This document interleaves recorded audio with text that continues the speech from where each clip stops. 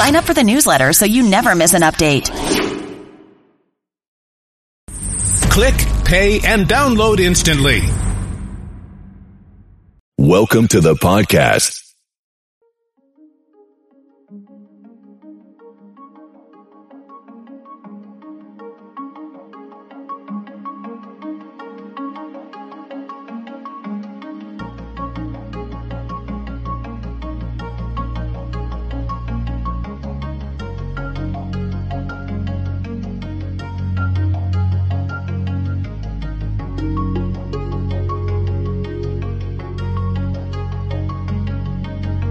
So you know how these podcast ads go, right? We read a spiel, blah, blah, blah. We give you a promo code for a discount, the end. But this one is a little bit different because this ad is for Honey, and Honey ad doesn't just give you one promo code. A Honey ad gives you millions of promo codes. That's right, millions of promo codes in one ad. I've actually used Honey, and I've saved so much money with it. I used it yesterday. In fact, Keone, my son, was buying something online. We have our Honey browser extension installed, and when we came to check out, a little pop-up came on the screen and said, hey, would you like to have Honey find you a promo code for this? And we were able to save like $5. You know, I know some people have saved like hundreds of dollars. It scours the internet for coupon codes that work with sites. And guess what? It's completely free, which is crazy. So when you shop, no matter where it is, Honey will automatically fill in the promo code box for you at checkout, but it's not just going to fill it with one. It fills out with all of them that exist and sees which ones still work, which ones don't, and it gives you the best one. Right. Plus, they know where to look for promo codes. And I mean, you could do this automatically, but why would you? It's like getting a million promo codes from just one little podcast ad. So, yeah, it's awesome and it will save you money. There's no better reason to get it. And you might have heard it on other people's channels. And I honestly didn't believe it was this useful until I tried it myself. And yeah, it's absolutely great. All right. So get all the promo codes Honey can find at joinhoney.com/SPI. That's joinhoney.com/SPI. Quick install. It'll find those coupon codes for you. Welcome to the Smart Passive Income Podcast, where it's all about working hard now so you can sit back and reap the benefits later. And here's your host. He's studying to learn how to grow coffee one day so he can start his farm. Pat Flynn. So this past week, we interviewed Joe Sanok from Practice of the Practice, who is the author of a new book called Thursday is the New Friday. You got to love that, right? Can you imagine starting your week on Monday and going, you know what? I cannot wait till Thursday because we going clubbing. Just kidding. I don't club anymore. But you know, like you have Thursday night. That's when the weekend starts. Friday, all Friday, Saturday and Sunday, and then you're back to work on Monday.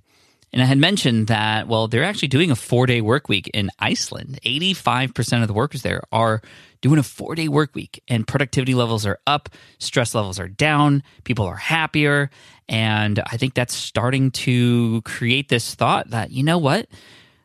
Who created the 5-day week anyway? And why is it like that? And we've all been burnt out. We've all felt that, you know, maybe the weekend isn't quite long enough. What if we had an extra day? And we talk all about that in this episode and how to actually do this, how to implement it, what's important, all those kinds of things. And I just wanted to riff today because in our Friday follow-ups, I always take the topic from the previous episode and just kind of riff with you. We're going to riff for maybe 10, 15 minutes about the future. And where we're going, we don't need roads. We just need a microphone. And that's what we got. So I just got back at the time of this recording from Maui. So my family and I, we went on a vacation during the summer before school started. The kids are now in 6th grade and 3rd grade. Just to give you an update, I have a friend, DJ Scoob, who's literally going back to episode 1. This is somebody who recently discovered me and is going back to episode 1.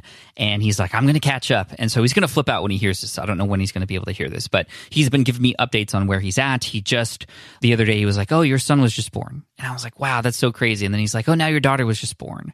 And then I heard your son and daughter on your show because they were on the show. And I haven't had them on a show in a while. I should actually make that happen. Let me know in the chat. Or not in the chat, sorry, this isn't live. Let me know on Twitter or Instagram if you'd like to hear my family come back on the show at some time. It has definitely been a while.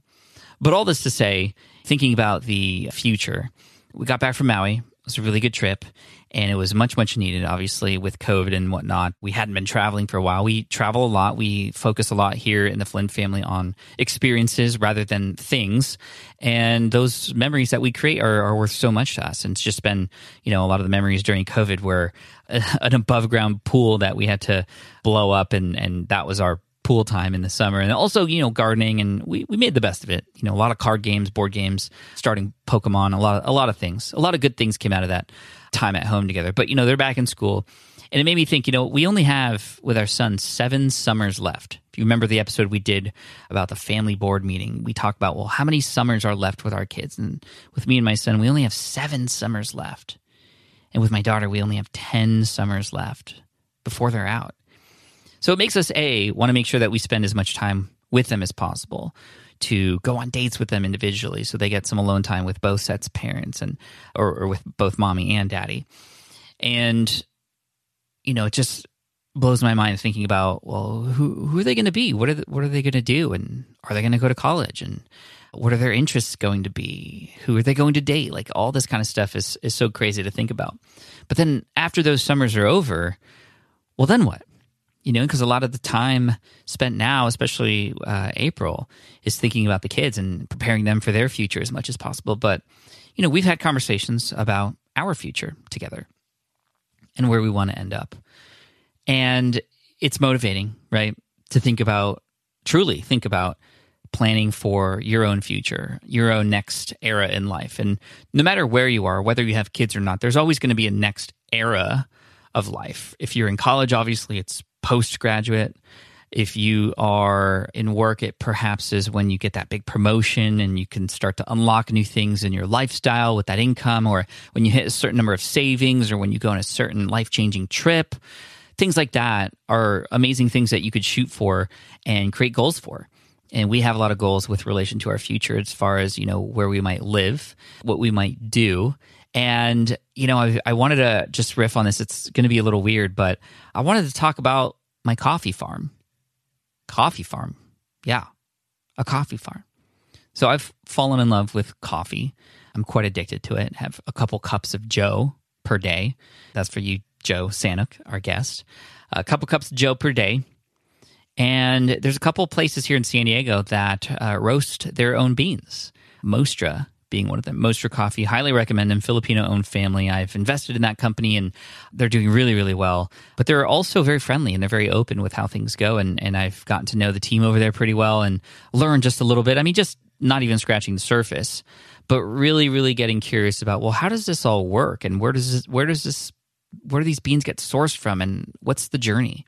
And it's interesting because this is something that I've talked about on the show for a while. It was one of my fun facts in the beginning of an episode a while back, and people commented on it. They're like, oh, yeah, hey, let me know when your coffee farm opens. I'll come by. And I'm like, well, it's going to be a while. It's going to have to be in Hawaii if there is a farm. I don't know if I'm going to live there or not, but that's where the farm would be because it's the only state in the U.S. where coffee can really be grown because of the climate. But more than that, we went on this chocolate factory tour. And this was my second chocolate factory tour. The chocolate factory tour I did first was actually in Berkeley. Scharfenberger was the name of that factory. This one was called Ku'ia. And this is in Maui. We went to their chocolate factory, and it was actually not really a tour. It was more of a presentation, but we got to do a chocolate tasting and stuff, which was really great.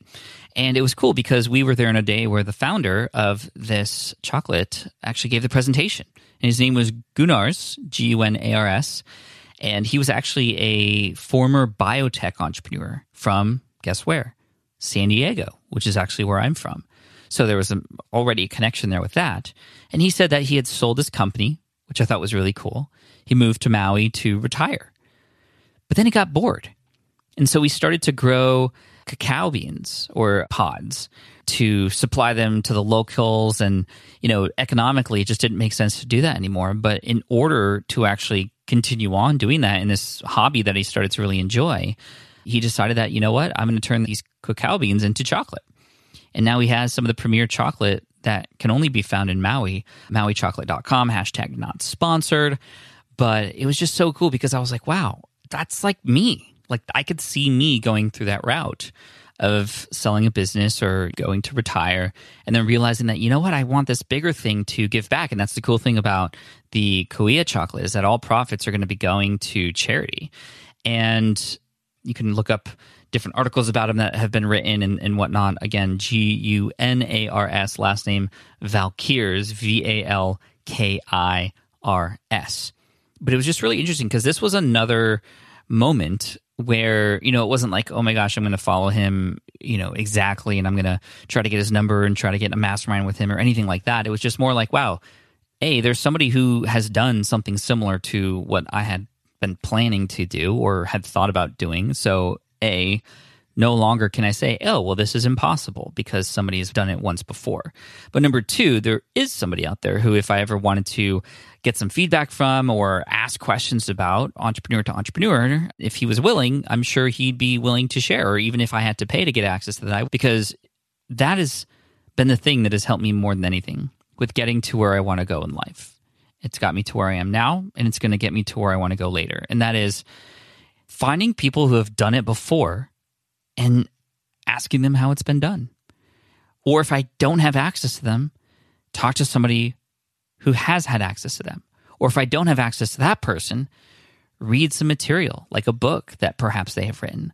Or if they haven't written a book, find them on a podcast episode. Whatever the case may be, I'm always looking for not just, well, what's the next thing I should do, but who has done that already. And that has sped up my learning process. That has sped up my efficiencies.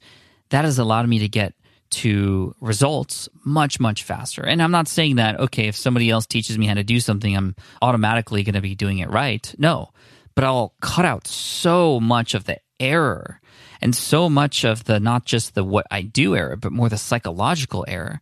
Somebody telling me that I'm not alone when I'm approaching something new that I've never done before, that they were feeling the same things that I was feeling. That is so reassuring, because sometimes I think I'm crazy, and I know you think this sometimes too whenever you're trying something new. We almost are so selfish that we think that we're so unique that we have these problems and nobody else does. But when we zoom out, there are many other people who have gone through the same things that we have. Therefore, there are many other people who can help us, who can guide us, who can be examples, or if anything, at least inspiration for that. And it's interesting because while in Maui, in one of the only places in the United States that I could grow coffee, here is a chocolate tasting tour where I go on, where I see an example of somebody much older, but who has gone through something that I was curious about. I went up to him afterwards and thanked him for the presentation, told him a little bit about what I did, and, you know, made a connection. And, you know, I haven't reached out to him or anything yet, but I'm sure that one day in the future, especially him being from San Diego and likely traveling here every once in a while, fairly active on social media kind of thing, I could probably at least get on a call with him. Maybe if I put a large order of chocolate in, he might entertain that, if anything. But all this just to say, you know, it's interesting how the world works like that sometimes, because that wasn't planned. I didn't know he had this story, but it very much aligned with where I wanted to go. And it makes me wonder, okay, well, what else might I want to do? Well, I'd like to own a boat one day. You know, I've never owned a boat. I've been on many, many boats. I've loved going fishing with my dad when I was little, and I'd love to get back into it with my own kids and even my dad again. But, you know, owning my own boat, I wouldn't even know where to begin. I'm afraid of getting lost or driving it into something or someone, hurting somebody. I don't want to do that. And on the way back from Maui, I sat next to somebody who started a conversation with me on the plane. And he was also from San Diego. We were obviously both airbound towards San Diego, so that made sense. He and his family had spent time in Hawaii. We got talking, and I discovered that this person was a tuna fisherman. He actually owns a boat in San Diego. And I was like, wow, that's really interesting. I'd love to own a boat one day, but I'm really scared. And he said, yo, I felt the exact same way, like I was going to get lost or crash into people or something. And I said, that's exactly how I feel. And he said, hey, you know what? I've been doing this for years. Let's exchange numbers. And I'd love to take you out in the bay. And I'd love to take you out and we can go tuna fishing. And I could show you how it is in case you ever really wanted to own your own boat and captain your own boat one day. You could just get a firsthand feel of what it's like. And again, the universe just having a way of plopping that in front of me. And it's interesting because I had just prepared on the plane to spend 5 hours playing Minecraft. Yes, I play Minecraft. My kids and I play Minecraft together. And I was in the middle of building this world, and it's something that I could spend some time doing on the plane. And anyway, I'm not even going to explain. I had my headphones out. I had my computer out. And then me and this guy, his name is Sean, started talking. And then we just literally spoke the whole time together. And we're now friends. I haven't yet gone on a boat with him at the time that I'm recording this. But it is something that once things get a little safer is likely going to happen. And it'll give me a firsthand experience from somebody who's done it before, who's had those same thoughts before about what is it actually like to own a boat. You know, I have a lot of questions, and being on that boat with somebody who, guess what, owns a boat is going to be the best education I could have. Where do you put your boat? How much does it cost to keep your boat there? Who manages the boat? Do you have to like radio signal people in that you're arriving like you do with an airplane? How does the anchor work? What happens if your power goes out in the middle of the ocean? How do you know which way to go when you can't see land anymore? Over a rod and a reel, I'm sure I can get every single question answered. Eventually get to the point where I could realize that, okay, that's definitely something I want to do. Or, you know what, now that I know what I need to know, I don't really want to do that anymore. And either way, I can move on.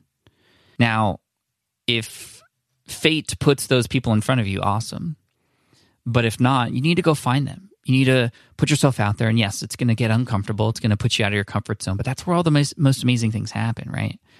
And I'll tell you, I wouldn't be where I am today if it wasn't for the people who were around me.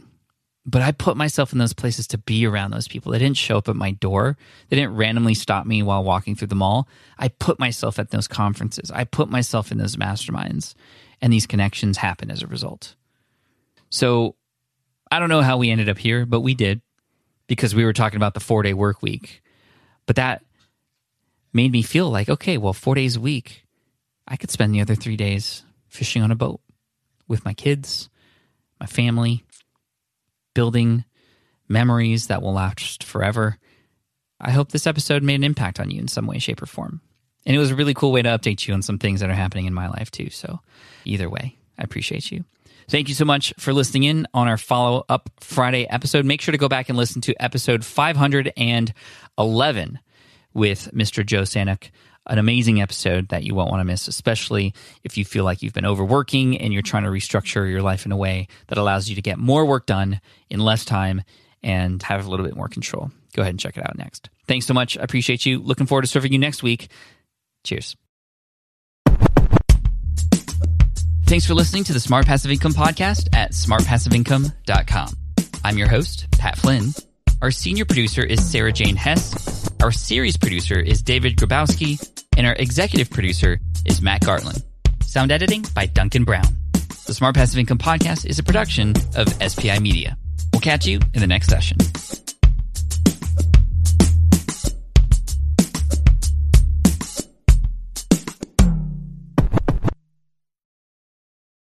Also, today's show is sponsored by AppSumo, the leading digital marketplace for entrepreneurs like you, and a great way to get your product in front of over 1 million entrepreneurs, founders, and small businesses. So here's what's going on. They're giving away their entire $1 million Black Friday marketing budget to creators like you. If you have an ebook, an online course, templates, or any other digital products, this is for you.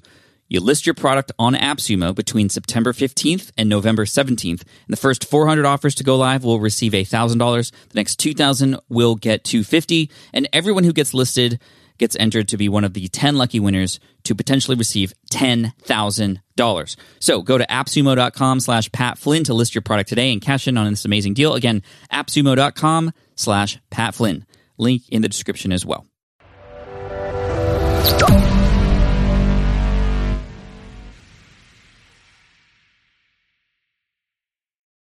If you enjoyed today's show, please head over to iTunes, give us a rating, and leave a review.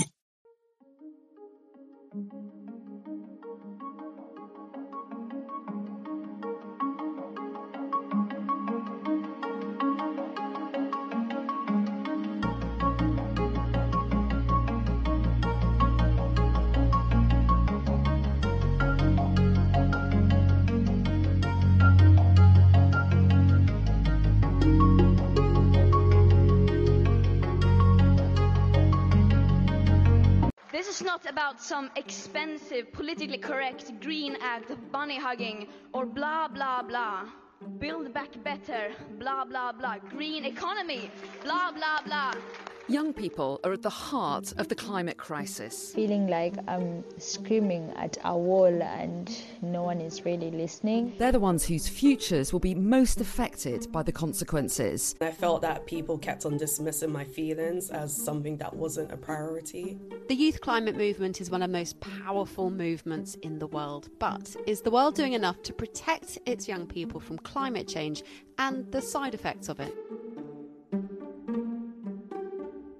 You're listening to Sky News Climate Cast with me, Anna Jones. And me, Caterina Vitozzi. And this week, we're getting down with the kids and visiting the Youth COP in Milan. Yes, and we'll be seeing the impact young people can have on the fight against climate change, but also the impact that climate change can have on them and their well-being. So, Youth COP26 kicked off in Italy this week. It's a pre-COP summit which involves young people in the negotiations, and hundreds of youth climate activists from more than 150 countries have come to Milan to put forward their ideas and proposals for how we should tackle the climate emergency. Well, our climate correspondent Hannah Thomas-Peter has been at that conference.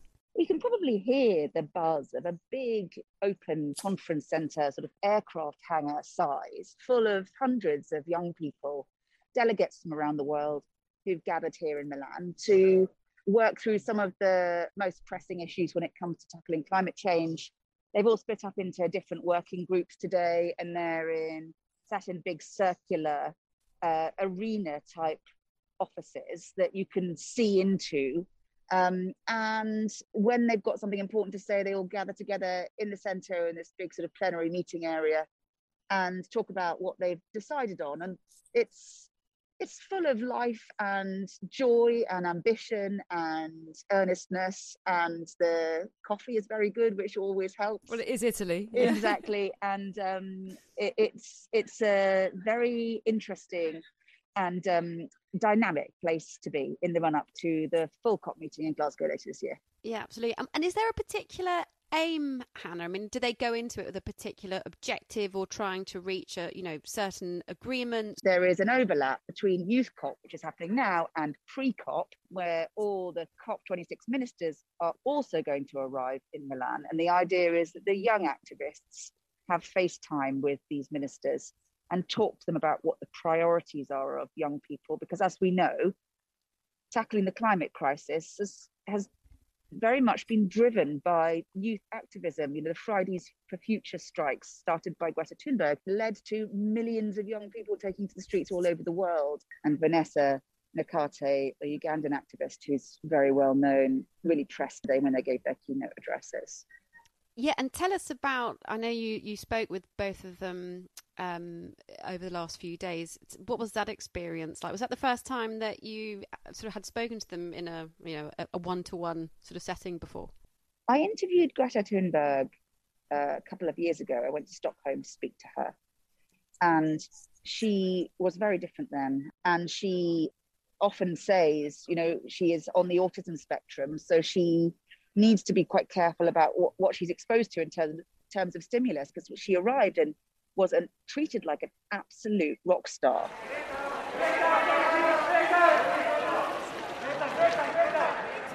And she was just completely surrounded and looked very uncomfortable with it. And then when she came into this aircraft hangar space, she was mobbed again by delegates in particular who wanted selfies with her. Like, she's the face of youth activism and climate change, and she just clearly wasn't happy and needed some time out. And so the interview was hanging in the balance for quite a long time, but they decided at the end of the day that they were actually going to give Sky News some time. And so I met Vanessa and Greta, and we walked to the interview space and sat down and had a chat. The UK is very good at creative carbon accounting, excluding emissions and etc. etc. So it's very easy for them to make it seem like they are taking leadership, and I find it very strange that they are the ones who we are supposed to look up to now, but they are objectively one of the biggest climate villains. Do you think of the United Kingdom as a climate villain? I think they are, because true climate leadership doesn't mean opening new coal power plants or funding new oil fields. True climate leadership is prioritizing the people and the planet over profits. And obviously frustration being expressed there, but we're looking specifically at climate anxiety as well amongst young people. And I think that is something that you actually talked to Greta Thunberg and Vanessa Nakate about, didn't you? Did they ever experience that themselves, do you think?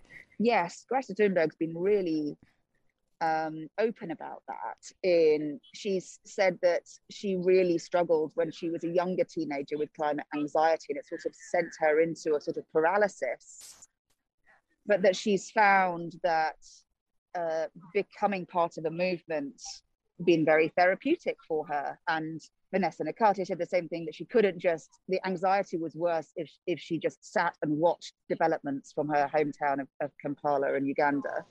Well, for me, I think one of the times I really experienced that was when in the beginning of my activism, and the feeling of the leaders are not doing anything, and yet these disasters continue to happen. So it kind of affected me in a way that I couldn't strike for a couple of weeks, I think, because I was feeling frustrated about the inaction of leaders and feeling like I'm screaming at a wall and no one is really listening. I think also, as you say, in the beginning of being an activist, it was more of a kind of being worried about the future. But I think that if you do take action, that feeling is being reduced, because you get a sense of meaning and like a momentum that you're doing something good, and that's the best medication against that kind of anxiety or worries. But it's not just high-profile activists like Greta Thunberg or Vanessa Nakate who've suffered with eco-anxiety as the climate crisis has intensified. A recent global survey revealed the true scale of how many children and young people across the world were anxious and seriously worried about the consequences of climate change. We were lucky to be supported by Avaz, who paid for the poll to be conducted across 10,000 children, 1,000 children in each of different countries around the world. And we knew that young people and children were frightened, and they had powerful feelings of sadness and anxiety and despair about climate change. But what we didn't realise was quite how scared they were. Caroline Hickman from the University of Bath is the lead author of the research. With 2/3 telling us that they were afraid, anxious, and over a half saying they felt angry, powerless, helpless, guilty and ashamed. So we've got feelings, but then we asked about their thinking, and 8 out of 10 young people in this poll said people have failed to take care of the planet. 8 out of 10 is an enormous number. Over half said they felt humanity was doomed. And 4 out of 10 young people told us they were hesitant to have children because of climate change. My goodness. Wow. From this data, we found 48% of children and young people told us they felt ignored or dismissed when they tried to talk about climate change. Now, those numbers are not just a few children and young people, so they can't be dismissed. When we look at a statistic like over half of these young people felt that humanity was doomed, what we're leaving these children and young people with is these terrible thoughts, awful feelings, and then relationally we're dismissing them. And we're invalidating their feelings. And we're telling them that they shouldn't be worrying so much. The survey found that young people felt failed by adults, failed to protect the planet for their future, failed by world leaders, and failed to be listened to. So I'm working in my psychotherapy practice, for example, with some of the most severe experience of this, where children and young people are feeling suicidal. They're feeling they don't want to live in a world that doesn't care about children, young people and animals. Well, the shocking results of this study have been picked up globally by The Late Show in the US and by Antonio Guterres, the UN Secretary-General.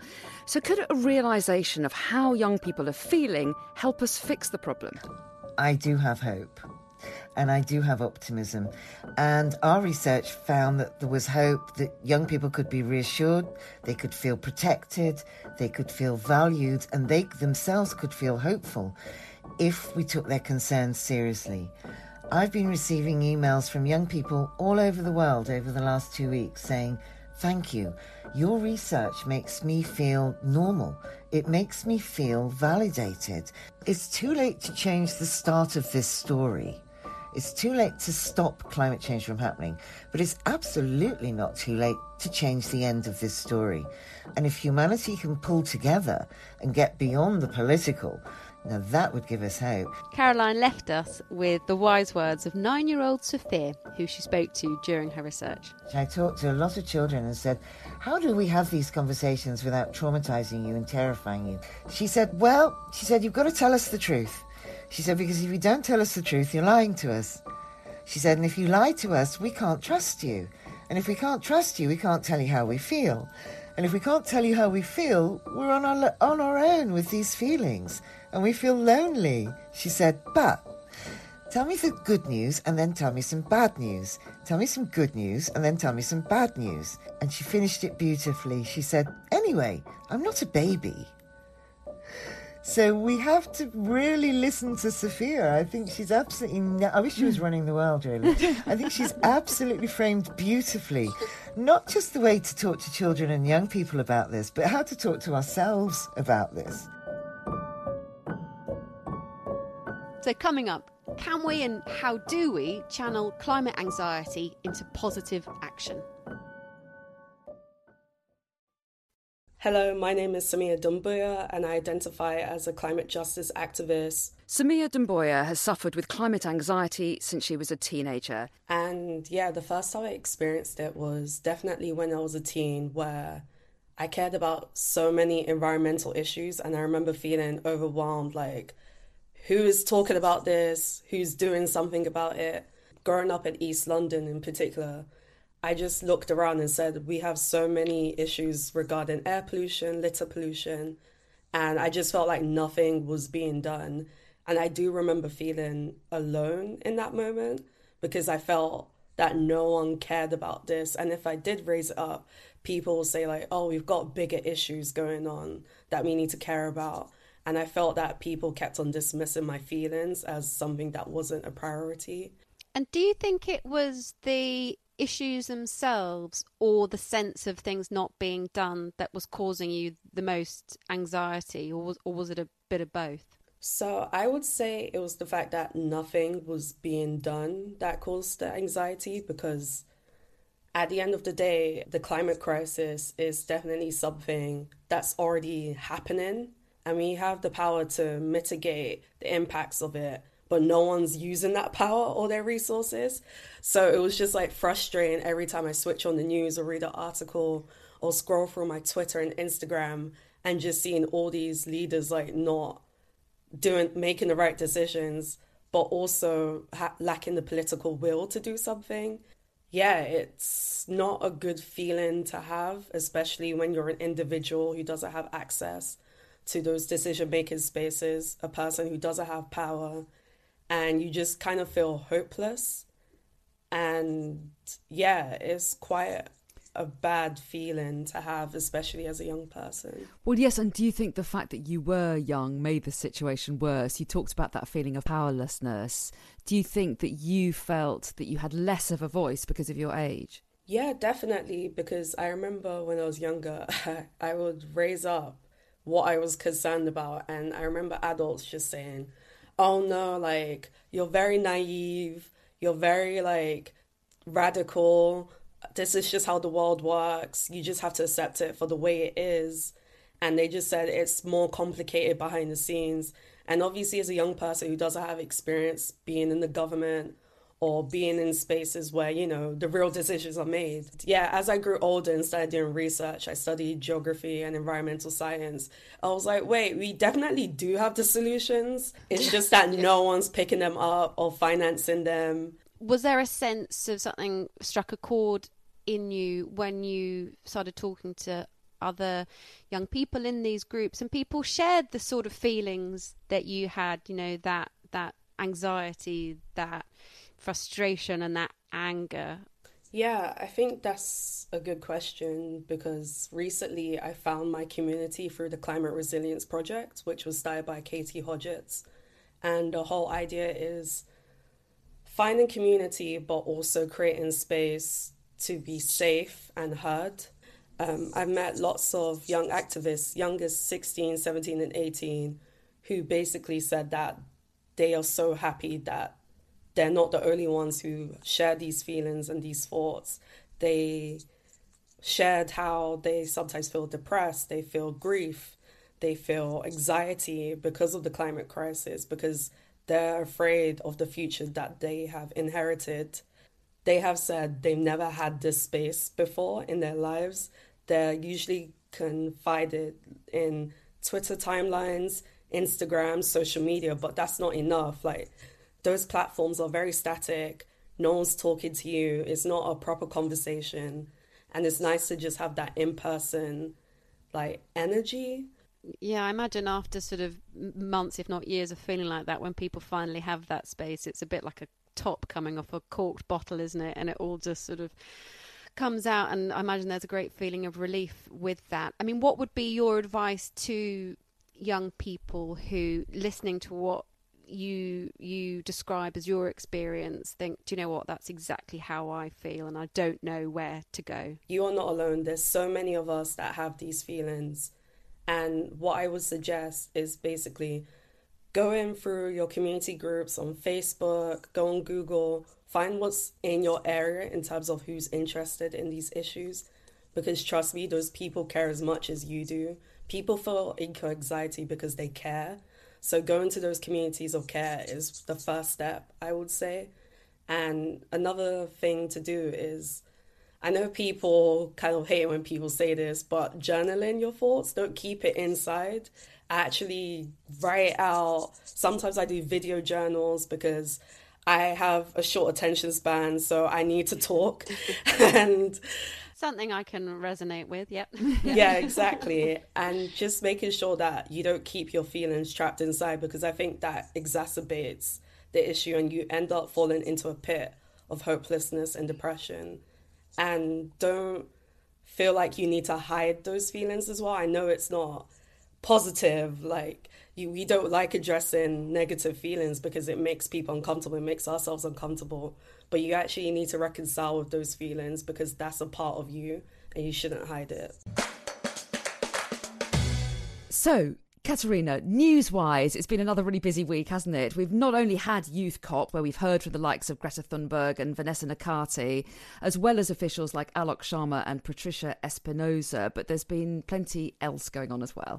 Yes, and shall we start with a look at what's been happening in the UK and the world of politics this week? The Labour Party conference has been going on, and we know that Labour has promised to invest tens of billions of pounds more every year to help protect the UK from climate change and turn the country's economy green. Now, this pledge came from Rachel Reeves, who's the Shadow Chancellor, and I think, as you can probably expect, was immediately welcomed by environmental groups because it would quadruple the amount currently being spent by the Conservative government.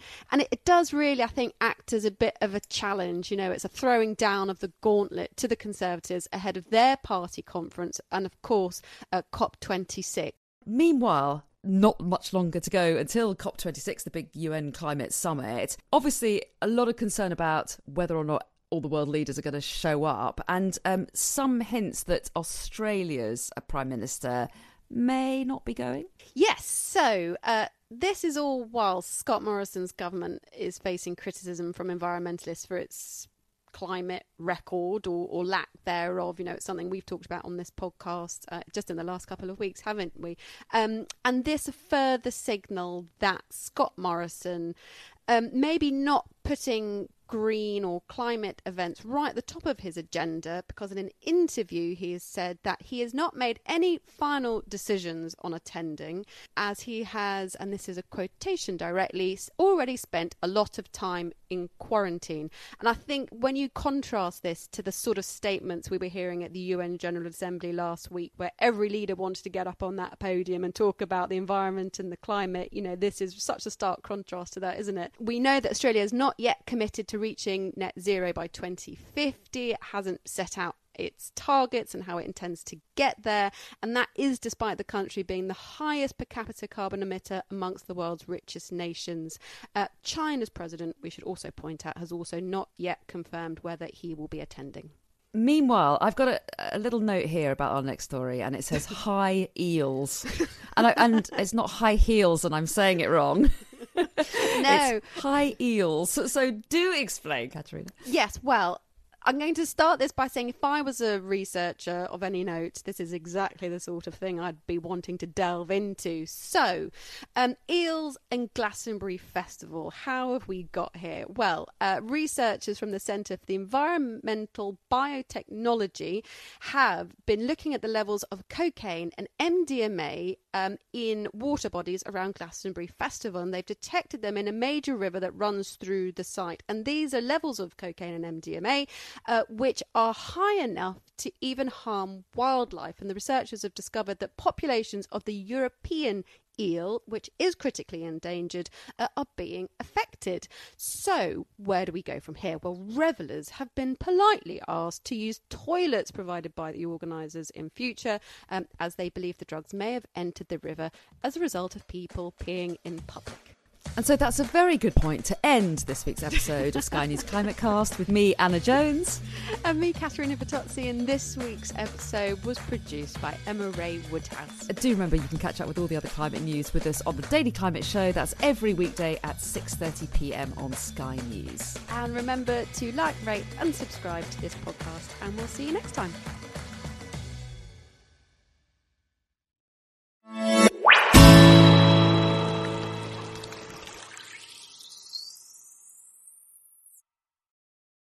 If you enjoyed this episode, please leave us a review on iTunes.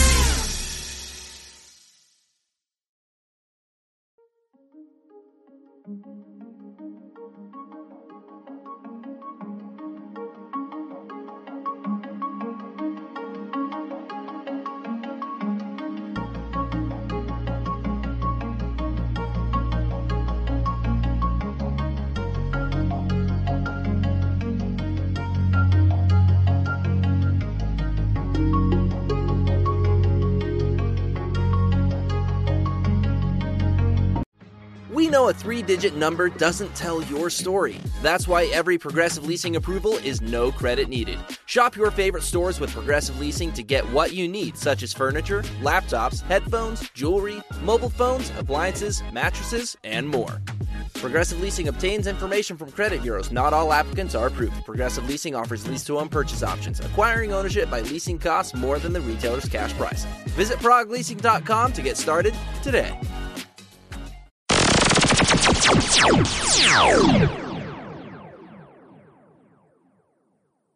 Hello and welcome to the Maggie Institute podcast. I'm Timothy Shea. I'm Brooke McGowan. And folks, you're going to hear a little echo here because usually we use technology to talk between North Carolina and New York State. But right now, Brooke is 2.5 feet behind me. So I think, Brooke, one of us at a time is going to have to talk. Crazy day. We're on our way to Tulsa to a business conference, and we just got word that we've got 13 turncoat senators that just voted to keep the government running until December 3rd. No surprises except for Senator John Kennedy of Louisiana. Yeah, Kennedy was a big disappointment for sure, but of course we expected Burr and Tillis to do what they do. Tom Tillis and Burr and John Cornyn, of course. You know, Lindsey Graham and Mitch McConnell, they're all going to keep doing what they've always done. And here we are. We've got to watch our debt ceiling continue to increase. We're going to see it actually default, regardless of what's happening right now. I mean, this budget is out of this world, and we will have a default. Well, and that's their plan. They want to undermine the full faith and credit of the United States on the global stage. They certainly want the American dollar to stop being the currency used for oil trading, because that's the number one use of a currency in the world is for the petrodollars. None of this is a surprise.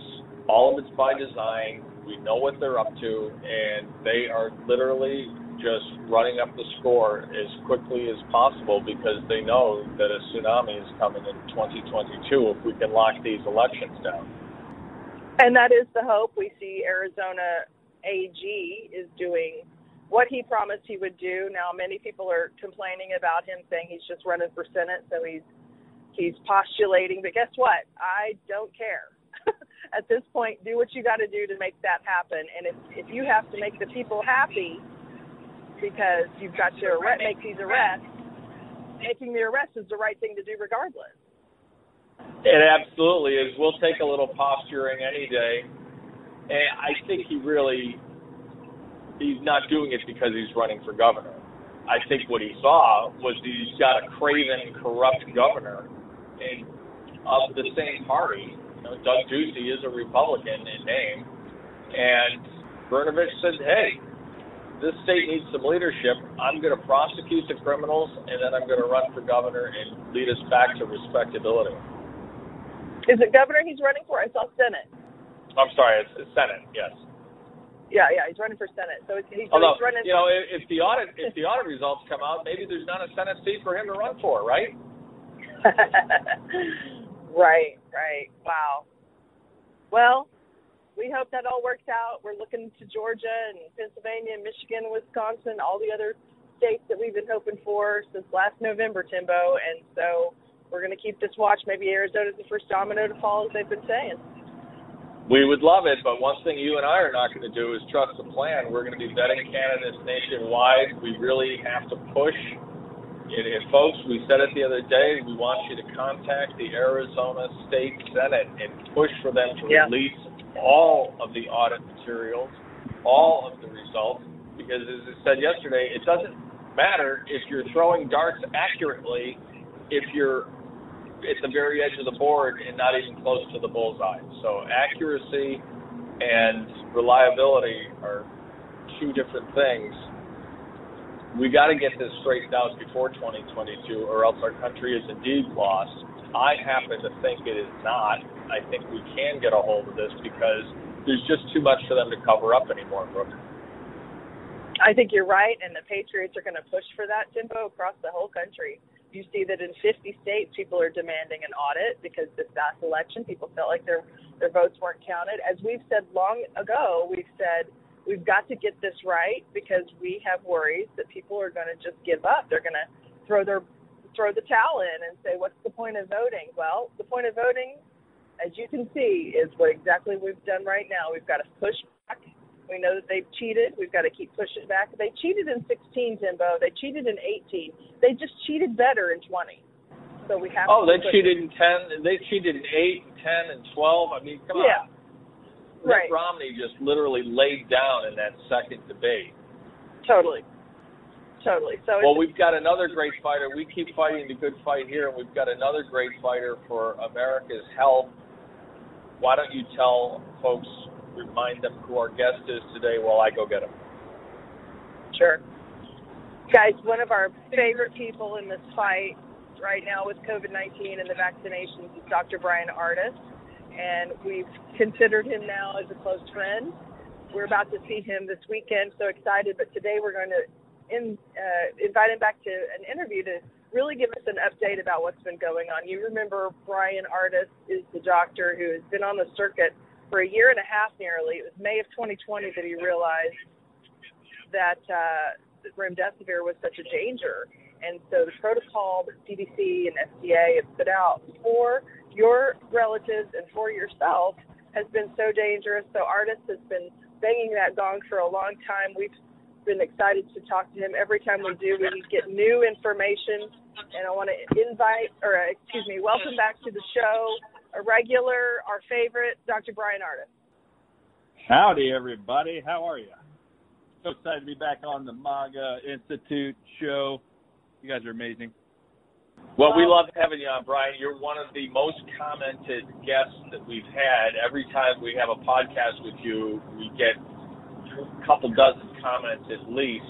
You're really bringing great information. People have questions.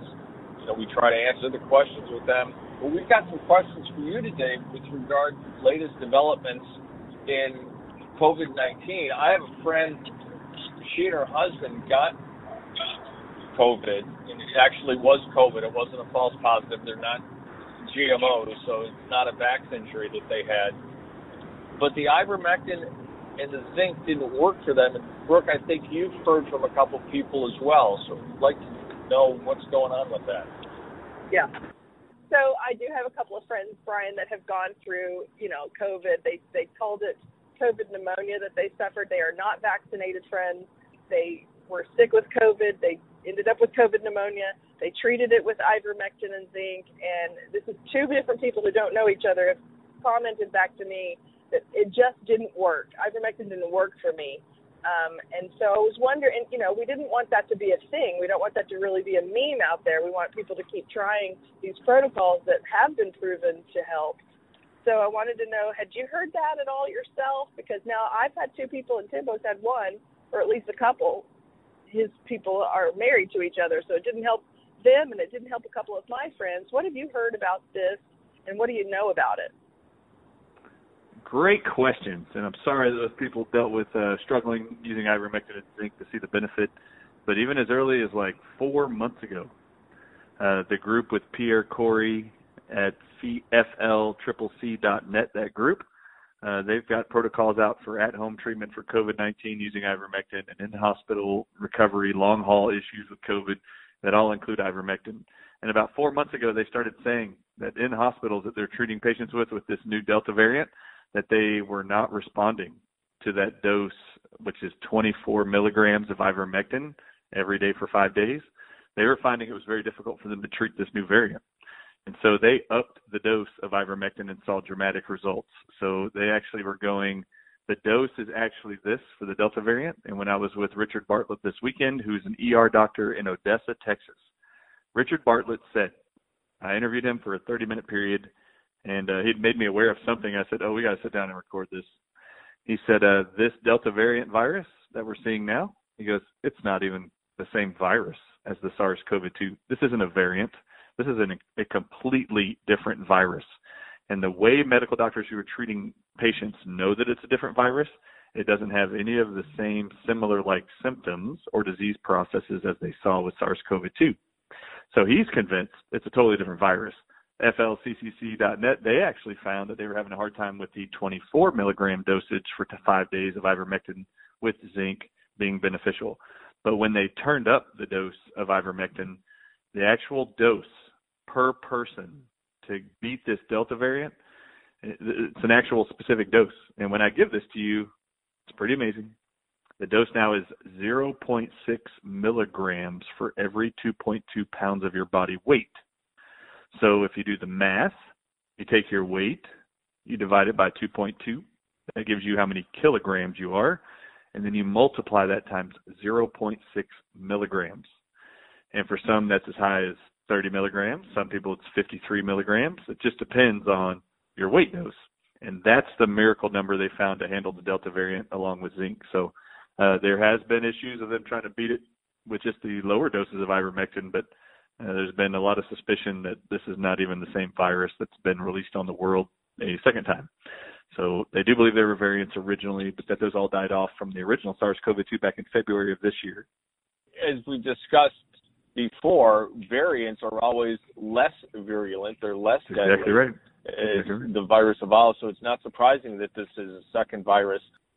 The husband of my friend who ended up in the hospital, he actually was on 36 milligrams a day, which was the proper dosage for the new virus. Yeah. But it still didn't work. But that would explain it. It's a different virus with different disease processes. Yeah. And I will tell you that what Richard Bartlett talked about, he goes, it doesn't matter. The Delta variant responds exactly the same as the SARS-CoV-2 virus. If patients aren't using and are having issues with breathing with either one of these viruses, budesonide, it's by far the best thing to help clear up the pneumonia process as far as the medication. Well, that's actually what got my friend out of the hospital, is they did give her Symbicort, the budesonide. Yep, and that got her home, and she's just on supplemental O2 now until she gets back on her feet. Yep, that's very good. So budesonide still needs to be used. I still have right now. I was just talking to my wife. There's several people messaging through Facebook that loved ones in ICUs are being told by doctors that they will not use budesonide, they will not use ivermectin, but these patients are struggling with the renal failure and threaten to be vented with their acute kidney failure and pulmonary edema, water in their lungs as a result. So they're still refusing to do this stuff in a lot of hospitals around the nation. It's disgusting, but we keep patient advocating for them.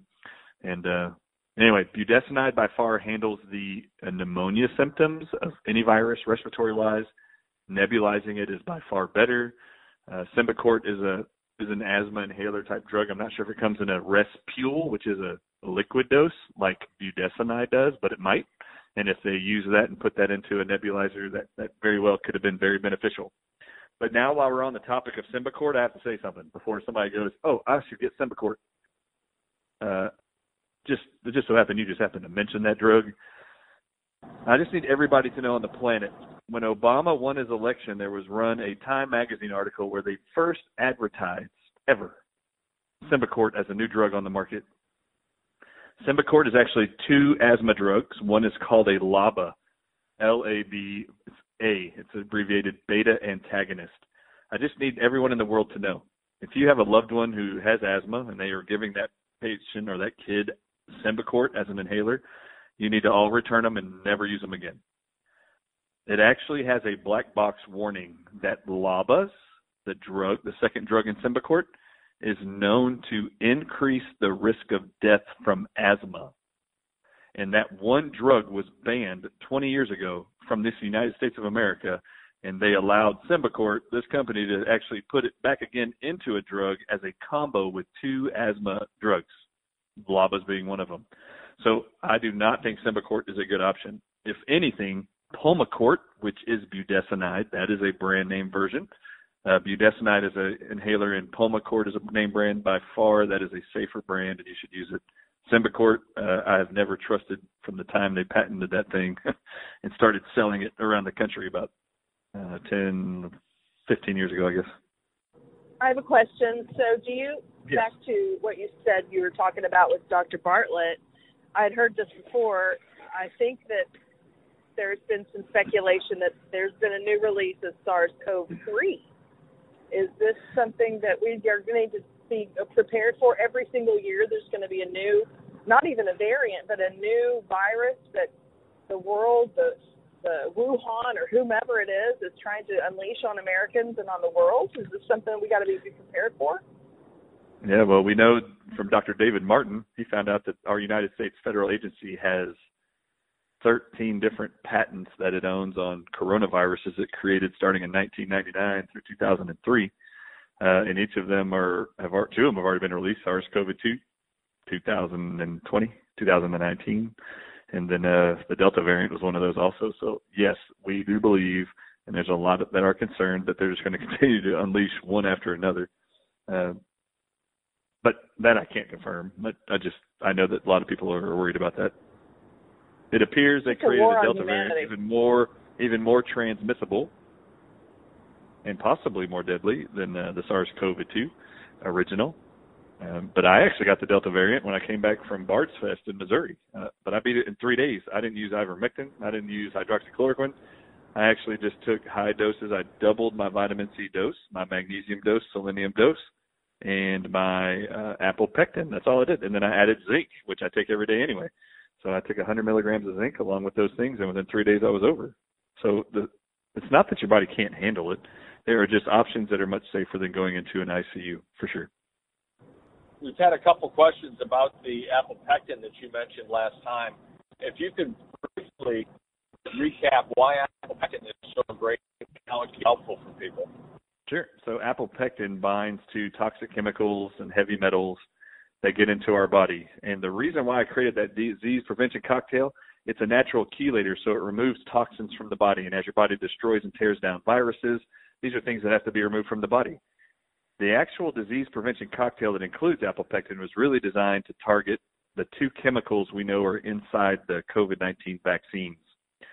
Apopectin is known as a chelator, which means it binds to chemicals. It's been proven to bind to and remove things that are so dangerous to human tissue, such as ionized radiation, that it was the only thing at Chernobyl's nuclear power plant explosion in Russia that scientists used to prevent cancers in all their patients.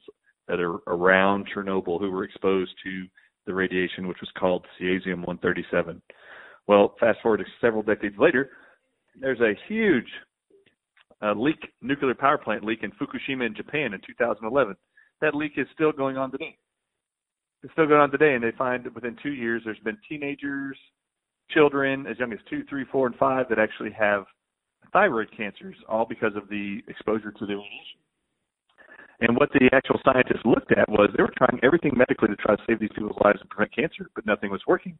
So they looked at what scientists used in Russia with Chernobyl, and they started using the same thing, apopectin. And what they found since 2011 through now, if you just use apopectin powder at 700 milligrams twice a day for people exposed to ionized radiation that kills you and causes cancer, they could draw out of every human body, regardless of age, 64% of all of that toxic chemical in 4 weeks or less.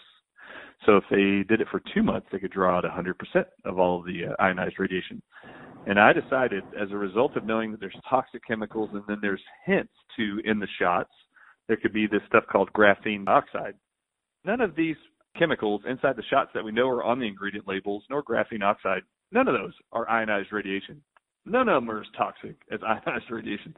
This is why I made sure everybody took apopectin at 700 milligrams to help detox those who are vaccinated and are shedding on the unvaccinated, and I've promoted it nonstop. You need to use this to try to detox as much as you can those who have been shed on by the ones vaccinated and those who have received the shots for sure. Because it's a natural fruit fiber, is there any danger of, if you don't have exactly 700 milligrams, if you go over a little bit, you're mixing it in water, no, you should your body be fine. will just eliminate it, right? Yeah, your body. I'm just trying to address concerns that people have expressed. No, I really love that because, back in the day we used to hear an apple a day keeps the doctor away. I think people would call in now to radio shows and go like this, well, if one's good, it's too good. And what happens if I eat two? Well, yeah. you're gonna poop out the other one. If you take too much apopectin, you're gonna poop it out. No worries. But basically, it's just a physiological sponge then. It goes in, and whatever is bad that needs to come out, it's going to bind to it and help the body eliminate it. It's very similar to what people experience with food poisoning. And you have heard people with food poisoning, they'll say, go to CVS, Walgreens, go to any pharmacy and get some activated charcoal.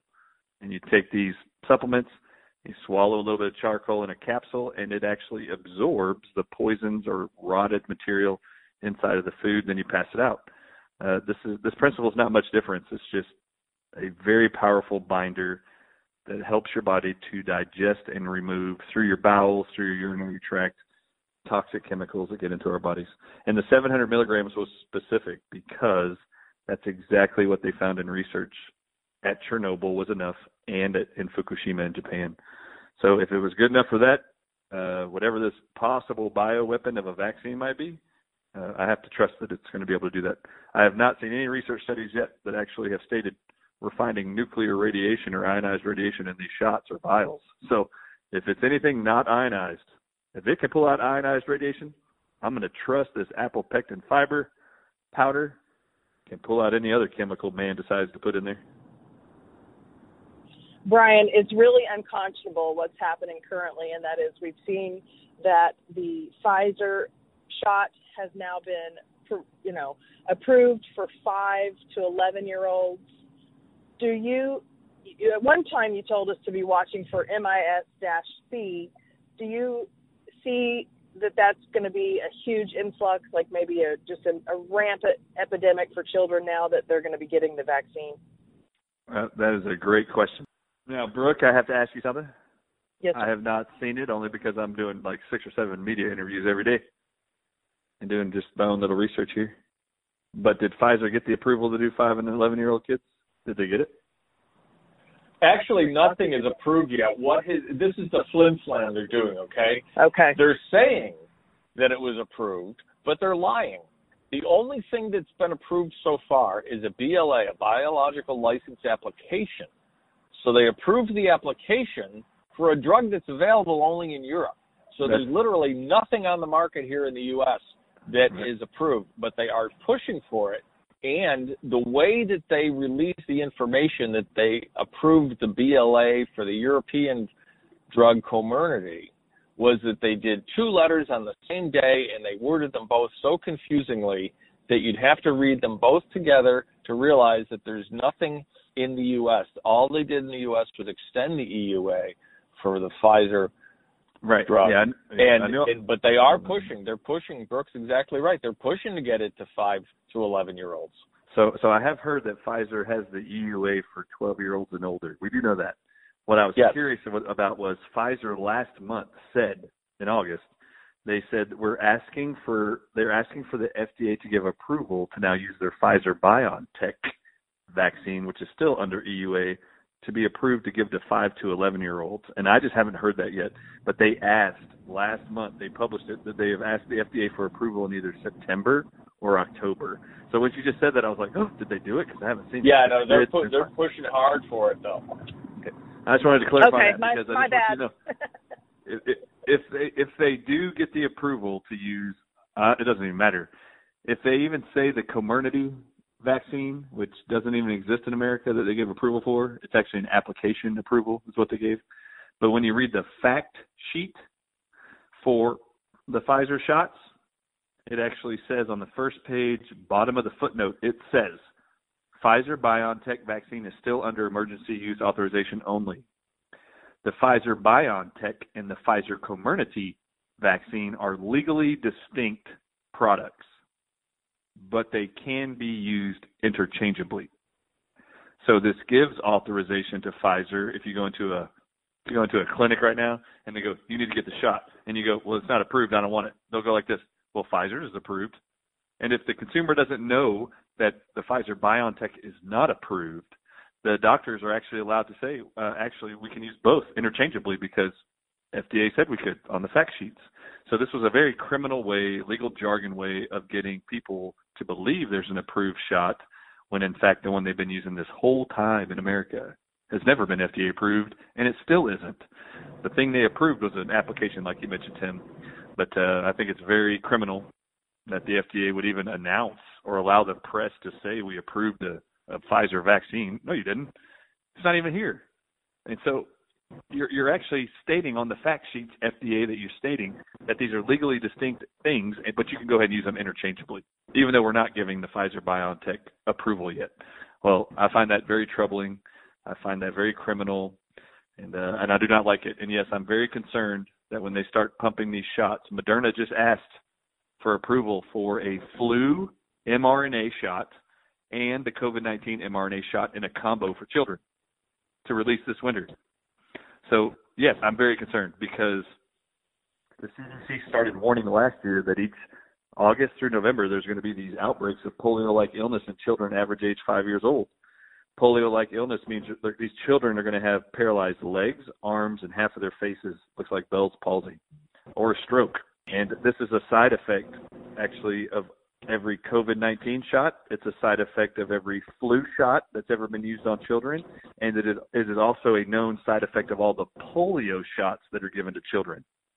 In fact, the CDC knows that this paralyzed polio-like illness in children, they've known what's caused it. The CDC has known since 2001, and it's on their site. They know from vaccines they gave to Filipino children in 2001, it caused an outbreak of paralyzed children that they called acute flaccid myelitis. Acute means sudden onset. Flaccid means you can't use your arms or legs, can't walk, can't use your arm, can't move.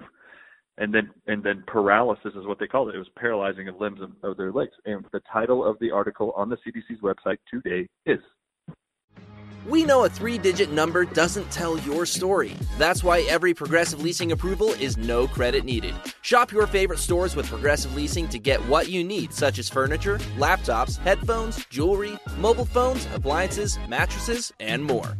Progressive Leasing obtains information from credit bureaus. Not all applicants are approved. Progressive Leasing offers lease-to-own purchase options. Acquiring ownership by leasing costs more than the retailer's cash price. Visit ProgLeasing.com to get started today. acute flaccid myelitis caused by polio derived from childhood vaccines.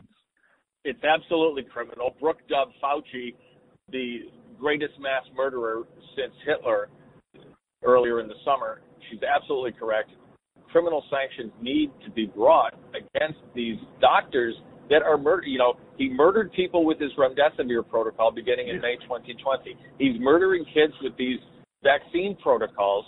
We've got 16-year-old boys whose hearts are stopping on athletic fields. We've got 13-year-old girls going into unbelievable tremors. It's disastrous what's going on, and the media is covering it up. What happened to the integrity of the medical profession? We stopped the swine flu vaccine in 1976 after 53 deaths. We've had over 53,000 deaths, and it was just reported yesterday there's another 26,000 in Europe. Yeah. It's overall disgusting and disturbing. And Brooke, you were absolutely right. In May 2020, I started saying in the news that this is going to be Anthony Fauci's genocide using this drug called remdesivir, and he was going to kill hundreds of thousands of Americans. That's what I said. And she's right. Right now, do you know how many are dead in America that have been treated with COVID-19 protocols? Do you know what the total is right now? Probably over 100,000. No, that have been treated for COVID-19 in America since 2020. I'm sure more than 704. It's 704,000 as of last week. Holy cow! It was 550,000 at the end of December 2020. However, they've been pushing a vaccine agenda now since December 14th, 2020. And based on I was with Thomas Renz a week ago up in Colorado somewhere. I don't even know where it was. But I told him, I said, Thomas Renz, you have to go. Anyway, I told him some stuff that he had to go look at. And your audience may not be ready for this, but there's a document I've talked about since October 2020 where the FDA listed on the infamous slide 16 22 bullet points of diseases and life-threatening side effects of the coming COVID-19 shots to come out in December 2020, 2 months later. Right. Oh, well, we posted that document. Yeah, so that document's great. Everybody needs to know this, but I actually had not talked to Thomas about this document in the last, 6 weeks, even though we talk weekly. But when I was with him, all of a sudden I was in the car last week, and I was like, oh, Thomas, I forgot to tell you something. And this is brilliant. Everybody should know. You guys were with me, I think. Were y'all in Anaheim with us? No, we missed Anaheim, sadly. Okay. So in Anaheim, July 19th, Thomas Renz gets up on stage, the attorney out of Ohio, and he says, we just filed an injunction today against the emergency use authorization. We filed an injunction against it in Alabama, a federal injunction, because we just had a whistleblower tell us that she did a review of the CMS database and found that just this one data point, she just put in days of vaccines for Medicare patients in America. She put in the date they got the vaccine and then within 3 days post the shot. And it came up with 45,000 deaths in our Medicare services database, which was 5 times what's been reported in VAERS. Now, you have to understand this was just for 3 days post the shots. So as a result of this data, this woman came forward to Thomas Renz. They labeled her as a whistleblower, gave her protection, and then they ran with the data and then filed an injunction. This is the CMS database. Well, that was July 19th. Last weekend I'm in the car with Thomas, and I'm like, Thomas, I was reviewing the 25-slide document from the FDA in October 2020. Can you believe it, Brooke? Tim? I'm reading that document again like a year later. Anyway, I'm going through it, and I'm reading the whole thing because I'm like just curious. I remember that the whole document was talking about the FDA was deciding what database it was going to be reviewing for vaccine safety and effectiveness when COVID-19 shots came out. And I told Thomas in the car, I was like, Thomas, you got to go look at slide 15. This is going to be miraculous. You got to see it. And he goes, what's on slide 15? I said, the FDA actually highlights what database of the 11 or 12 different reporting systems in the government for vaccine injuries, they select and highlight in that presentation which one database they're going to be doing what's called rapid cycle analysis every 7 to 10 days. When the shots come out, they're going to review all the data in this one database to determine are these vaccines safe or effective. And the very next slide is slide 16, and these were all the side effects they were going to be reporting on and doing research on to see, are the vaccines causing any of these, and do we need to be alarmed? And he goes, what database did they check, or did they highlight? And I pulled it up on the phone and showed it to him. I said, look at slide 15. They highlighted in red in October 2020 that they were going to use CMS.gov's database. And I said, Thomas, have you seen one 7 to 10 report day report from the FDA on safety and effectiveness every 7 to 10 days since December 14th? And this guy went crazy excited, called the whistleblower at 4 a.m. in the morning, couldn't even sleep because he wanted her to run the data on slide 16 and find out how many people in Medicare have had those side effects that supposedly were supposed to be collected by the FDA once the shots started going out last December that has never been reported on. And Thomas Renz got all the data for New York. Yesterday I got for the state of New York. Yesterday I got it for 9 states, including New York, which is Texas, California, Missouri, Florida, Nevada, Maine. This whistleblower has been able to do all of that documentation. And I couldn't believe it. And what she did was brilliant. She took January 1st, 2020 for each of these states and wanted to know any of the listed side effects on slide 16 of the FDA document from October. She wanted to know, has this patient that's on Medicare in any of these states from January 1st, 2020 until the day they got their shots, the first day they got their shots, was there any diagnoses that are on slide 16 that existed in their medical charts on Medicare services on CMS.gov? If they did, they excluded them. If they already had those issues like heart disease, heart attack, strokes in their past in that year before the shots ever came out, those were excluded. She wanted to know how many people in Medicare from January 1st, 2020 until the shots started coming out in January, basically, of this year, 2021. She wanted to know once they got the shots, she did a 28 days post date of shot for all the people in Medicare who did not have these conditions beforehand, like no heart disease before they got the shot, no blood clot disorders before the shot, no paralyzed body parts before the shots, and we have all the data there. It was insane. So he sent this to me yesterday. The 9 states, and then I got on the phone with Senator Bob Hall, and I took him through the whole presentation with Thomas Renz on the phone here in Texas because we got the Texas data. And I wanted to make sure that he had it because he's in a special session, and we had to turn it over. And it's just awful, the numbers that are on here. So as far as Texas goes, Texas, within 28 days of people after getting the shot, there's 6,900 people in Medicare alone who have died within 28 days of getting the shot. Paralyzed people who have never had a body part paralyzed, just in Texas, it's 1,800 paralyzed people in Medicare who never had a paralyzed body part, but within 28 days of getting their shots here in Texas, they're now paralyzed, multiple parts of their body. So this is a big deal. We're giving them all the data on all 16 data points. Amazingly, even from January 1st, 2020 until they got the shots, for example, there's over 8,000 Medicare patients in Texas who never had COVID from January 1st, 2020 up until they got their shot. But within 28 days, 8,000 of them got COVID. So it just breaks it down for you that the FDA has let us all down. They said they were going to report on this information and get it from the CMS database.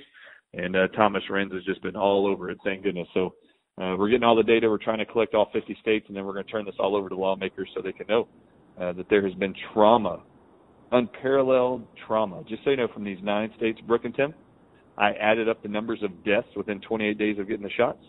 It's 31,000 confirmed dead in those 9 states. That's more than what's been reported in VAERS. And the big deal about this, CMS.gov's database is not voluntary. This is what's been diagnosed on record for doctors on doctors' notes and electronically submitted from the hospital or from the doctor's offices, and it goes right into CMS.gov. So you've got 31,000 just in that age group. We're not talking about teenagers. We're talking about 65 years old and older in 9 different states, 31,000 within 28 days. You've got a possible. That's horrible. If you add up all 50 states, you're up around 150,000 most likely.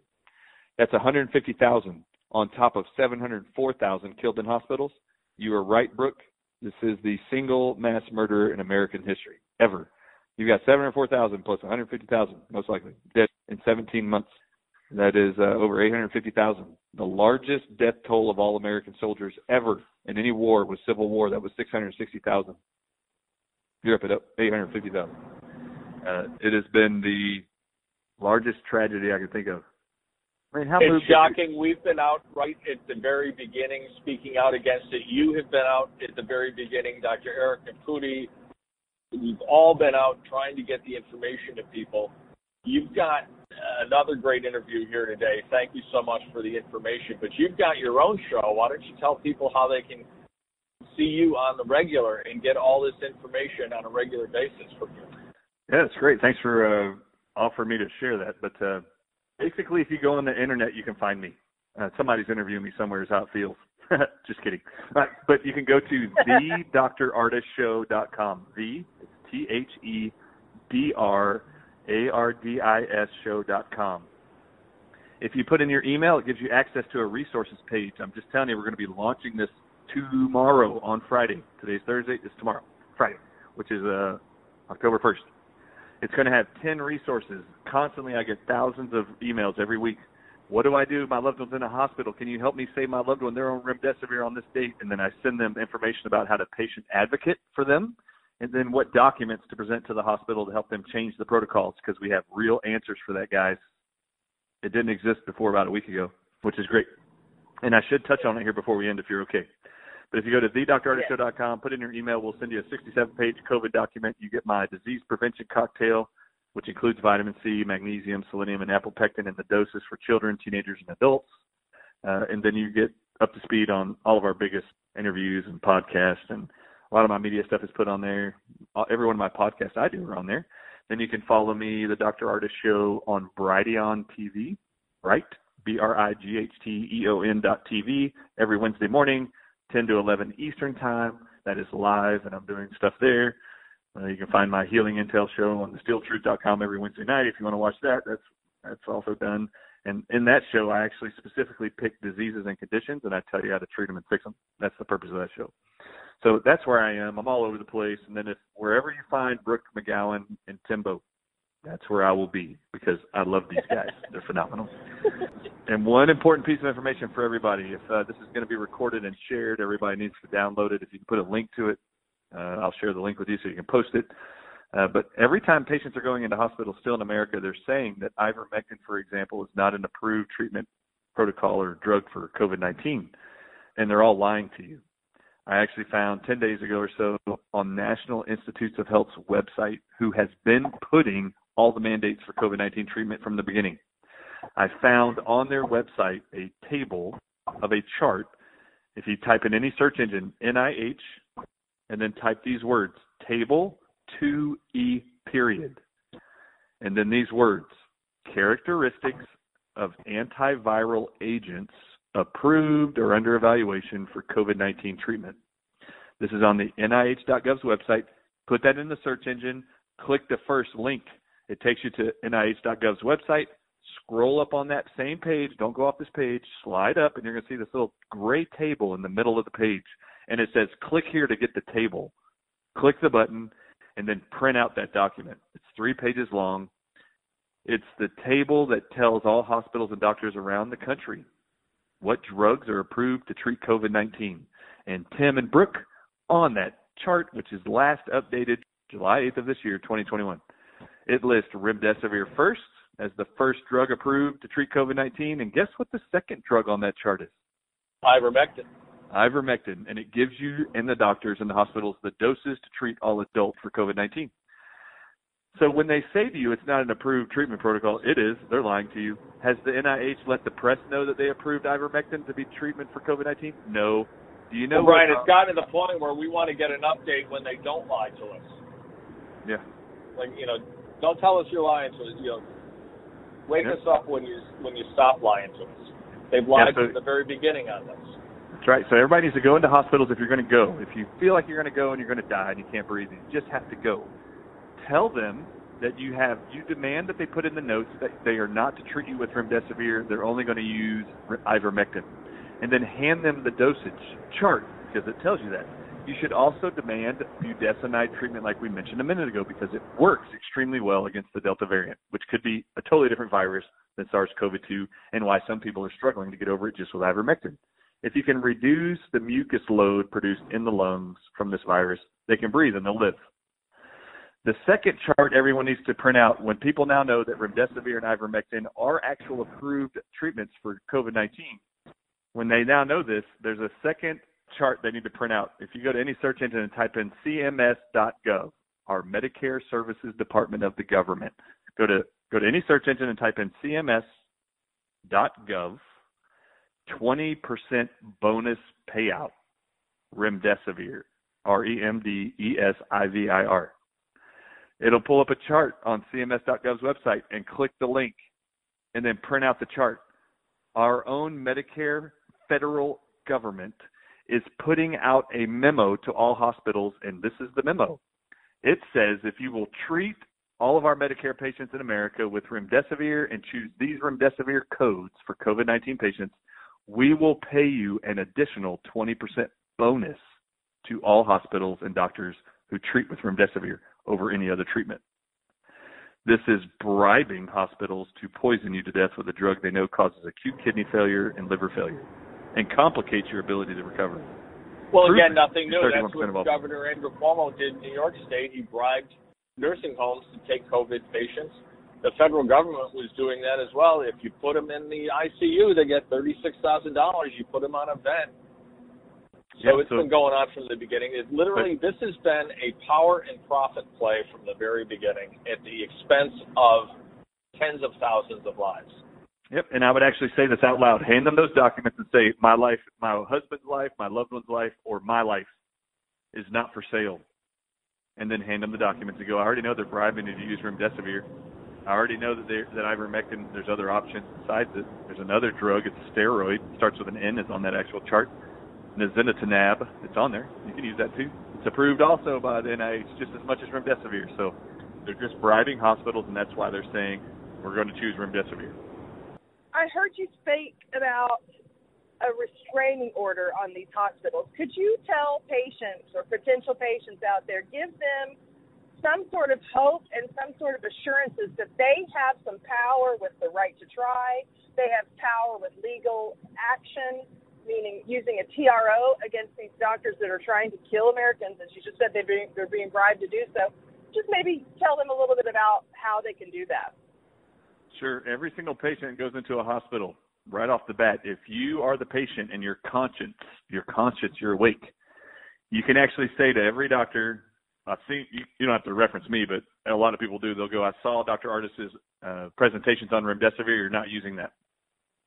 You can just tell them, I want you to document in my records that you are not to use remdesivir.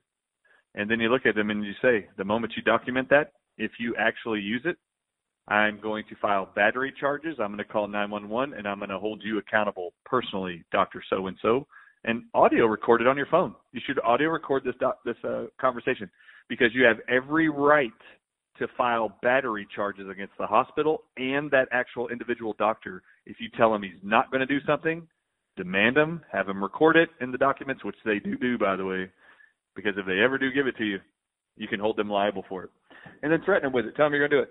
Secondly, if you don't think you can do that, you should do that. But if you don't think you can do that, they are doing something very criminal across the United States. Not only are they denying patients' rights for adequate other treatments or acting like those aren't adequate treatments, they're also starving patients to death by not feeding them. Like no G-tube. They're not doing budesonide nebulizer. They'll say things like, oh, you can't use a nebulizer in a COVID ward. It spreads COVID all around in the air. No, it doesn't. This is totally bogus stuff. This is lying stuff. There is actually the act that you just referenced, Brooke. It's called the Right to Try Act. Anything as far as a protocol in a hospital, if you're asking for anything in addition to what they're already doing and they say no, you can actually file what's called a temporary restraining order, a TRO, for their inability to respect what's called the Right to Try Act. Of course, you have to get a lawyer, but I would actually just say it to them. I'm about to file a temporary restraining on you for the right to try when you're actually telling me you're not going to try this. I would ask for high-dose vitamin C infusions, upwards of 10,000 milligrams at minimum, into their veins. If they say no, this is something you're asking for in addition to what they're already doing. You're not asking them to change their protocol currently. You're asking them to add on. That's what the Right to Try Act is for. If they're not feeding your loved ones for several days, everyone's going to die if they're malnourished. You have to feed them. So if they're denying a G-tube or a feeding tube to feed your loved one because they're intubated, you file a temporary restraining order on them when they say they're not going to do it. These are the legal ramifications that you have. If you want to be confident about how to handle this, if you go to Brighteon.tv, I actually did a whole episode on this on September 8th. Look up Brighteon.tv, click the downloaded or recorded videos, and actually look at September 18th Dr. Artis Show and watch the first 22-minute segment. I go through how to actually file battery charges I go through how to actually file a temporary restraining order. So those are some of the things that you do have as a right now. Also, you have right now. I just gave you 2 documents you need to use that bring a very powerful conversation about you're not using remdesivir. There are other treatment options approved by the NIH. I know you're being bribed. My loved one's not for sale. You're not going to use it. And this is going to keep them off of you. They're not going to want to do it because you're going to be able to hold things over their head legally. So be strong, be confident. I would actually ask for a couple things for the Right to Try Act, even if they're intubated. I actually just did an interview with Richard Bartlett. He's actually had people who are intubated use budesonide nebulizer treatments while they're being intubated. They remove the intubation tube, do the nebulizer treatment, and these people have woke up totally fine when they were told they were going to be dead here in Texas. He takes patients through how to do that in a video I just recorded on Saturday. So if people want access to that, they can do that through the Dr. Ardis Show too. So, or you can email us and ask us, and we'll send it to you directly. But he talks about how he has saved patients' lives doing that. Budesonide in a nebulizer is something you can add onto the protocol. Ivermectin is an option that's actually approved by the NIH. A feeding tube and feeding your loved ones gives them the best chance to survive if they're not feeding them. Those are some options. There you go. Well, Brian, thank you so much. There's a reason why we call you America's doctor. You always give us great information.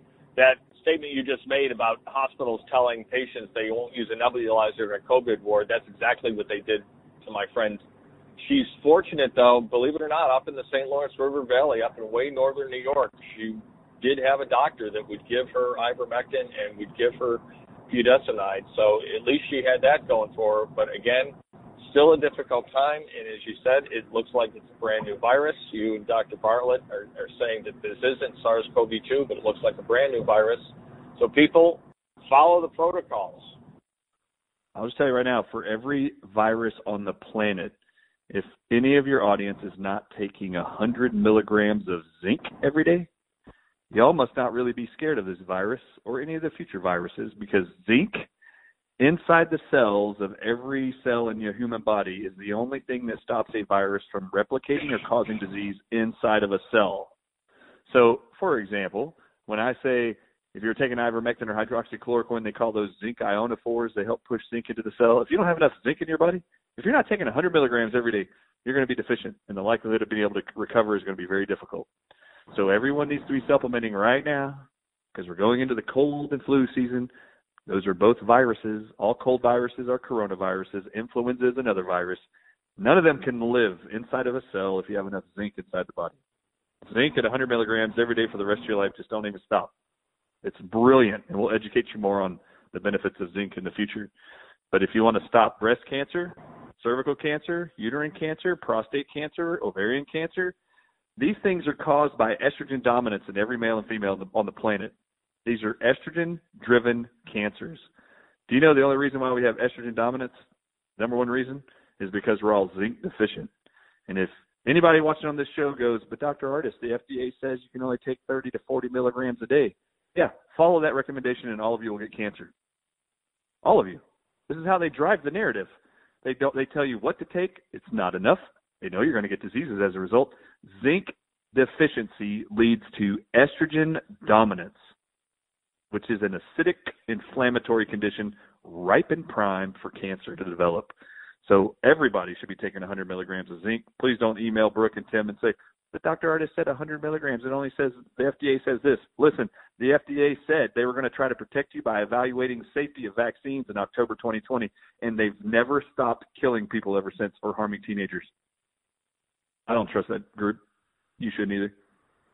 No, and I love the metaphor you gave that the zinc ionophores, the hydroxychloroquine, the ivermectin are the guns, but zinc is the bullet. Zinc's the important part.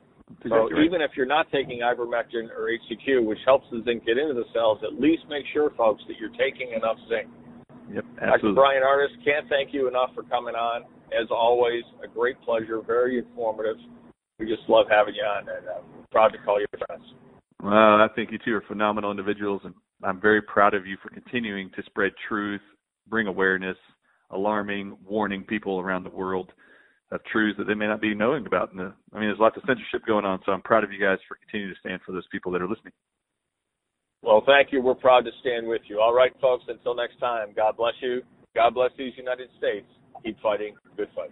If you've got an insurance question, you could talk to a dentist. But instead of filling you in on ways to save on your policies, he'd probably be too busy filling in that loose crown. Or you could talk to your local Geico agent, who will use their expertise to polish up your policies, from home and auto to renters, motorcycle, boat, and RV too. So while, yes, your dentist can save your smile, your Geico agent could save you money, which will make you use that smile a whole lot more. To find a Geico agent near you, visit geico.com/local. With over 30,000 partner retail locations nationwide, Progressive Leasing has helped more than 7 million people with imperfect credit get the things they need. With Progressive Leasing, you can enjoy convenient, flexible lease-to-own purchase options on furniture, laptops, headphones, jewelry, mobile phones, appliances, mattresses, and more. Get what you need when you need it. Progressive Leasing offers lease-to-own purchase options. Acquiring ownership by leasing costs more than the retailer's cash price. Visit ProgLeasing.com to get started today.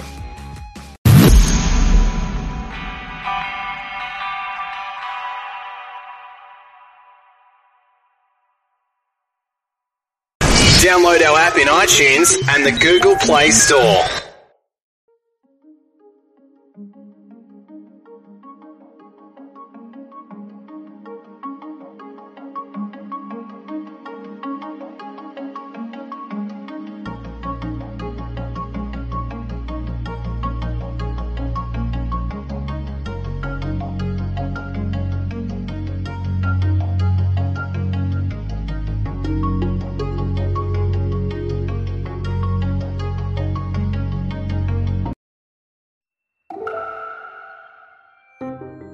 It's TED Talks Daily. I'm Elise Hu. Context matters, especially when it comes to maintaining our weight. In today's talk from a TED Salon in 2021, physical activity epidemiologist Olivia Afuso makes the case that weight loss and maintaining a healthy weight is not your personal responsibility. Instead, she says, social environments, systems around us, are harming our health, and we can do things to try and fix them. You wouldn't put your teen athlete on the same field as the pros, so why would you take them to the same doctor? Children's Healthcare of Atlanta Orthopedics and Sports Medicine is Georgia's only nationally ranked program for teen athletes. Visit today at choa.org/teens. Making lifestyle changes to not only lose weight, but to maintain a healthy weight long term is hard. Ask anyone who has ever tried. So let's consider my mom, for instance. She is 77 years old and has struggled to maintain her weight in order to achieve good blood sugar control over the past 30 years. You see, good blood sugar control requires maintaining a delicate balance between diet, exercise, and insulin injections. So early in the COVID-19 pandemic last year, my mom came to stay with me, which led to a change in her usual dietary intake, away from meals provided to the elderly to more healthful, home-cooked meals. What could possibly go wrong? Well, overnight, her blood sugar dropped dangerously low, and she was incoherent and nearly unconscious. Imagine having to inject your mom with a giant horse needle of glucagon to boost her blood sugar until she could take in calories on her own. I was terrified that she would not be okay or that I might need to call for emergency medical treatment during the pandemic. Luckily, she responded to the emergency injection and was able to consume enough calories to bring her blood sugar back up. But of course, this led to a high blood sugar, and she needed even more insulin, which is a fat-storing hormone, to get her blood sugar to a normal range. Although it took a coordinated effort with her doctor to find a balance between her diet, exercise, and insulin regimen, I was happy to be social distancing with my mom. And she was able to lose some weight, even though she sometimes complained that I was acting like the food police. Nonetheless, I was grateful to have my biggest fan and run streak motivator with me during the lockdown. We became a village of two. Each day she would ask me, Did you go run yet? You see, she would ride her stationary bike while I was working during the day and running at almost 10 p.m. each night. It was a tough year, to say the least, but at least this arrangement allowed us to create a healthy and supportive environment together. So the problem is we often think of weight control as an individual challenge. And of course, to some extent, it is. But we know that the environments in which we live, learn, work, and play affect our ability to engage in healthful behaviors. When the world around us is what we might call an obesogenic environment, in other words, systemically and perpetually geared towards creating obesity, acting like weight loss or maintaining a healthy weight is a personal responsibility is simply not helpful nor effective. To put this in simple terms, I can't blame you for being overweight if restaurants and grocery stores, or at least all of the ones you can afford, sell an abundance of high sugar, high calorie processed foods at low prices. And then, if you don't have access to good health care and fitness options and work multiple jobs, you don't have time to exercise anyway. That's like tying your hands behind your back, pushing you into a pool, and yelling at you to swim. And if you have a genetic propensity towards excessive weight gain, long-term weight maintenance may simply be unattainable given the current treatments available. Although individual health behaviors are important for positive health outcomes, these behaviors are driven by the context in which we as individuals find ourselves. Imagine what we could do if we optimize systems, policies, and practices for our physical, not to mention mental health. There are a lot of things that need to change, but that won't happen overnight, such as our work schedules, wages, the availability of healthy, affordable foods in every community, and public spaces that make walking, biking, and hiking safe, accessible, and inviting. As a society, we need to start thinking about these things as not only luxuries, but essentials for a high-quality, healthful life. But in the meantime, while we push collectively for our local and national governments to take our health and the systems that facilitate health seriously, there are also things we can do right now on our own, community by community. We know from research in animal and human populations that connections provided through social networks and communities are associated with better health and quality of life. So until we fix the systems that are harming our health, we can all work to buffer the negative impact of these systems. Research also shows that individuals living in socially cohesive communities, or at least those with strong social connections, have better health outcomes than those who are more socially isolated. And these social environments work to combat obesity-related behaviors and promote well-being, even in the face of systemic obesogenic conditions. And how do I know? My research team and I have been studying social environments and women's health. I've also observed the social support strategies of the women in my own network and their struggles with weight. Although their stories shed light on the lived experiences of navigating long-term health behavior change, how do they align with the science?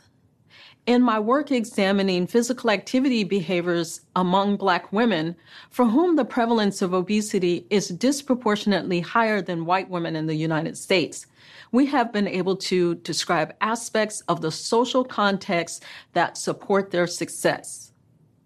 Even among overweight but active women, more than half engaged in physical activity with others for companionship, motivation, and accountability. One participant stated that if my friends did not bug me, I would rarely work out, while another encouraged other women to get involved with a community that will push you towards your physical activity goals. She described the community as like-minded individuals. Also, in our work with social physical activity groups, the members said that friendship, motivation, encouragement, and accountability were the most important factors for supporting their long-term physical activity success. From conducting research on how social networks and social support strengthen our ability to achieve and sustain health goals, and supporting a network of hundreds of women, I can tell you there are 3 things that all of us should consider. Number 1, find or build yourself a tribe of like-minded individuals for motivation and accountability. This could be a tribe of 2, like my mom and me, or a group of individuals who enjoy walking in nature. Number 2, create monthly wellness goals and share them with your tribe. 1 or 2 small changes and realistic expectations will do. And number 3, celebrate your success. Don't just push each other, but throw parties and uplift each other for making progress. Remember, maintaining a healthy weight takes more than diet and exercise. It takes the collective power of a village to create a healthy life. Thank you. PRX.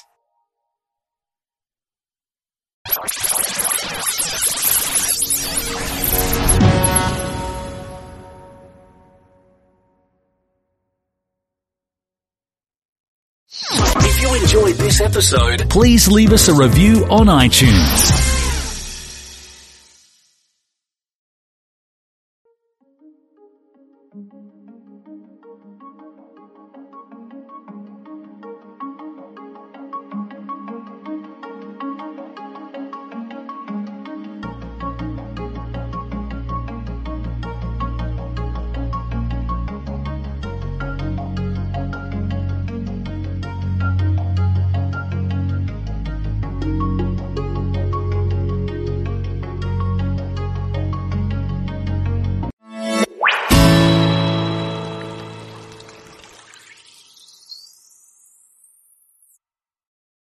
Please be advised that this podcast is meant for educational and informational purposes only and is in no way a replacement for legal or medical advice. The opinions contained within are solely those of the interviewers and interviewees and should be received as so. Those seeking help or advice are encouraged to obtain professional legal and medical services.